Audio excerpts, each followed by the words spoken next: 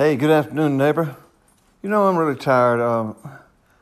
I'm just so tired. I can't sleep at night. The virus. You know what the word. You know what the word worry means. I'm a man of a lot of words. I sure am, and I like to know what words mean when I use them. For example, there's a word. I one time surprised a class, and I said, "Hey, class, what's the big word for big words?" And one of those kids raised his hand and said, "Mr. Gunner, would you please cut that out?" Hey, I wasn't kidding. There is a big word for big words. You know what it is? Sesquipedalian. You can't spell it. I one time knew a gentleman in Chicago whose name I could not spell, nor could you pronounce it. He was, of course, the union of Polish and Lithuania. By way of genetics. I thought I'd come in here today and before I go to sleep, I'm too sleepy. I shouldn't be talking probably. But neighbor, I sure do miss seeing people I know and love. So I'm going to try to talk to you through the broadcast method here on the internet of the World Wide Web. That was about 1 million years ago, it seems like. I'd never heard of it. Apparently the United States Army had been using it for quite some time, but that's enough. We won't talk about that. Words mean a lot, don't they? They do, and if you use your words wisely, you can you can do a lot of good with them. Words are a tool, and if you're proficient with your words, they'll be a good tool. Got to take care of them. The big word for big words is sesquipedalian, but do you know why? Sesquipedalian. William F. Buckley did that one time in the New York Times Book Review. That was back when conservatives were super intelligent, very concerned with high standards, and not like the wolf pack of Democrats and Republicans that we got out there now. Phooey on all of them, Neighbor, listen, I'm going to jump over all that. Hope you do too. Sesquipedalian, sesquicentennial, sesqui. Sesqui means something. Let's put another word by it. Sesquicentennial. How many years would that be? Well, all right. If you don't know, let's try this. Know what you do know. The word centennial. Who doesn't know that? Century. How many is that? Century. Century 21. Are we in the 21st century? What is it? 21 centuries since what? How do you denote the passage of time? How do you mark it? Is every minute the same as the other? No, it isn't. No, right now we're in a earth moving, changing event right now. It'll be marked in the pages of history. The pandemic came to America and a wrecking ball to everything we got. Sometimes, class, in my opinion, sometimes a civilization has to be struck to its knees before it can examine itself and shake it off and get themselves back together. Either that or they go down because their time's over. They've lost their reason for being. Well, what is the reason for being? I don't know, but I like being in a neighborhood. I like caring about people. I like believing the best in other people. Sesquicentennial, it must mean this. Centennial would be 100. 100 what? 100 years. This is the sesquicentennial of the Quapaw Nation. Well, what does that mean? Well, the Quapaws were an Indian tribe, so let's say it's the sesquicentennial of their arrival in Arkansas. Well, maybe it didn't, but let's just say it is. That would mean 100 and what? Sesqui. Well, how many is a sesqui? It means half 100. So how many years would it be? It would be 100 and half 100.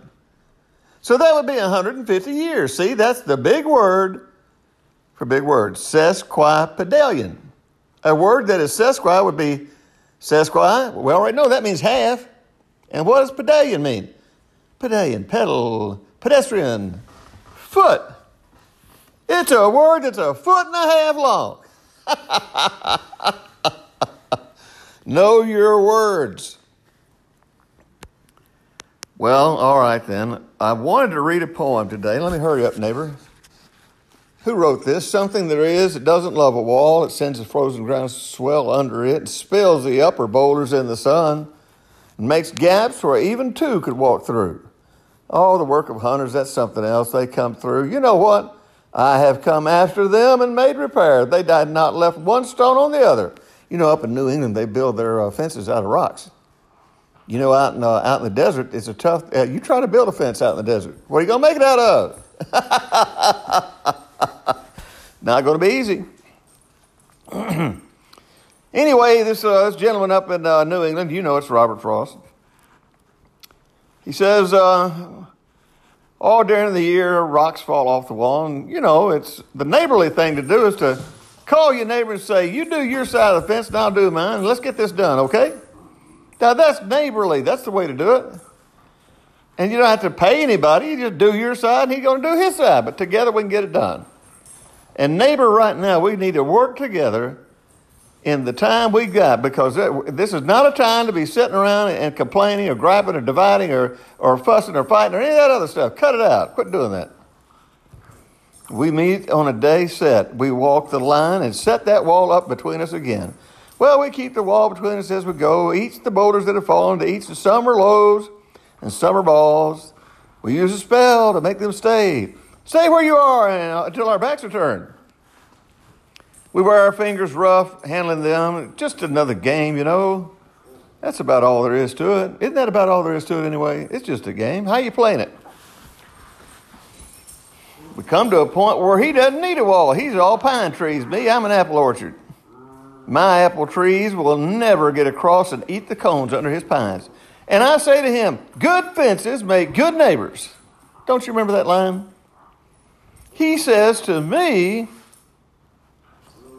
I said first to him, good fences make good neighbors. But you know, I have some mischief in me.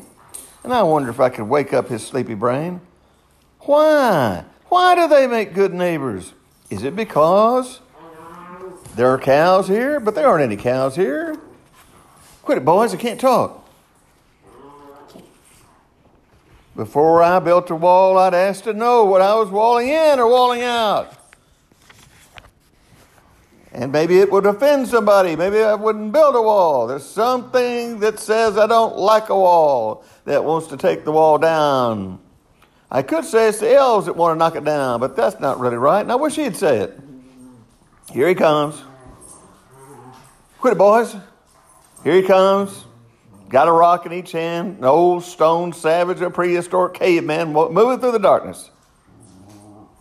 But it's a darkness, I think, not of the woods only, in the shade of the trees. He will not go behind his father's saying, and he likes having thought of it so much, he says it again. Good fences make good neighbors.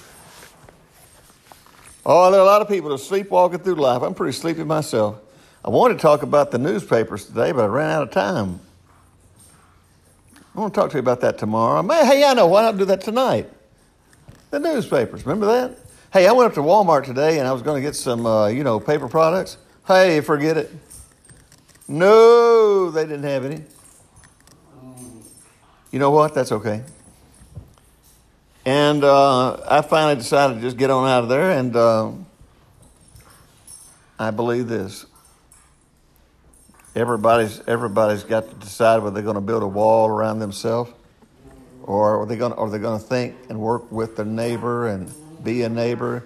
Oh, I got to move on, y'all. My dogs won't quit barking over there. And hey, quit barking, boys. And I'm so tired. I'm tired of this virus. I'm glad you're in my neighborhood. Hey, you know what? Got a little button up there that says, push this button and tell me what you think. If you'd like to have your own podcast, go to anchor.fm. You know how much it costs? Nothing. Power to the people. You know where I live in Bentonville, Arkansas, on our court, you know what it says? And this is odd, don't you think? We have a Confederate statue in our square, and you might like that, and you might not like that. That's okay. But you know what? The courthouse has a slogan on its wall, and it says this. And it's right by that Confederate statue. The slogan on the wall says, power belongs. Well, it doesn't say it quite that way. It says sovereignty, the right to rule. Who's sovereign here? Linda is. Yes, she is. She's my girly. She's my girly girl. And she's a sovereign if she wants to be. She's the queen, I'll say that. Anyway, the sign on our courthouse, what does the sign on your courthouse say? Push that button and tell me. What does the sign say on your courthouse? I apologize for my dogs. The sign on my courthouse says sovereignty, or the right to rule, belongs to President Trump. No, it doesn't. The right to rule belongs to the mayor of Bentonville. No, it does not. Hey, well, you know what? The American people have gone to sleep. The rocks have fallen off the wall. And we've got to get together and rebuild it. And listen, here's what it says. The right, the sovereign, the ruler of our Benton County is the people. I'll see you later tonight and we'll think that over. Good news tonight, okay? Bye. Cheers.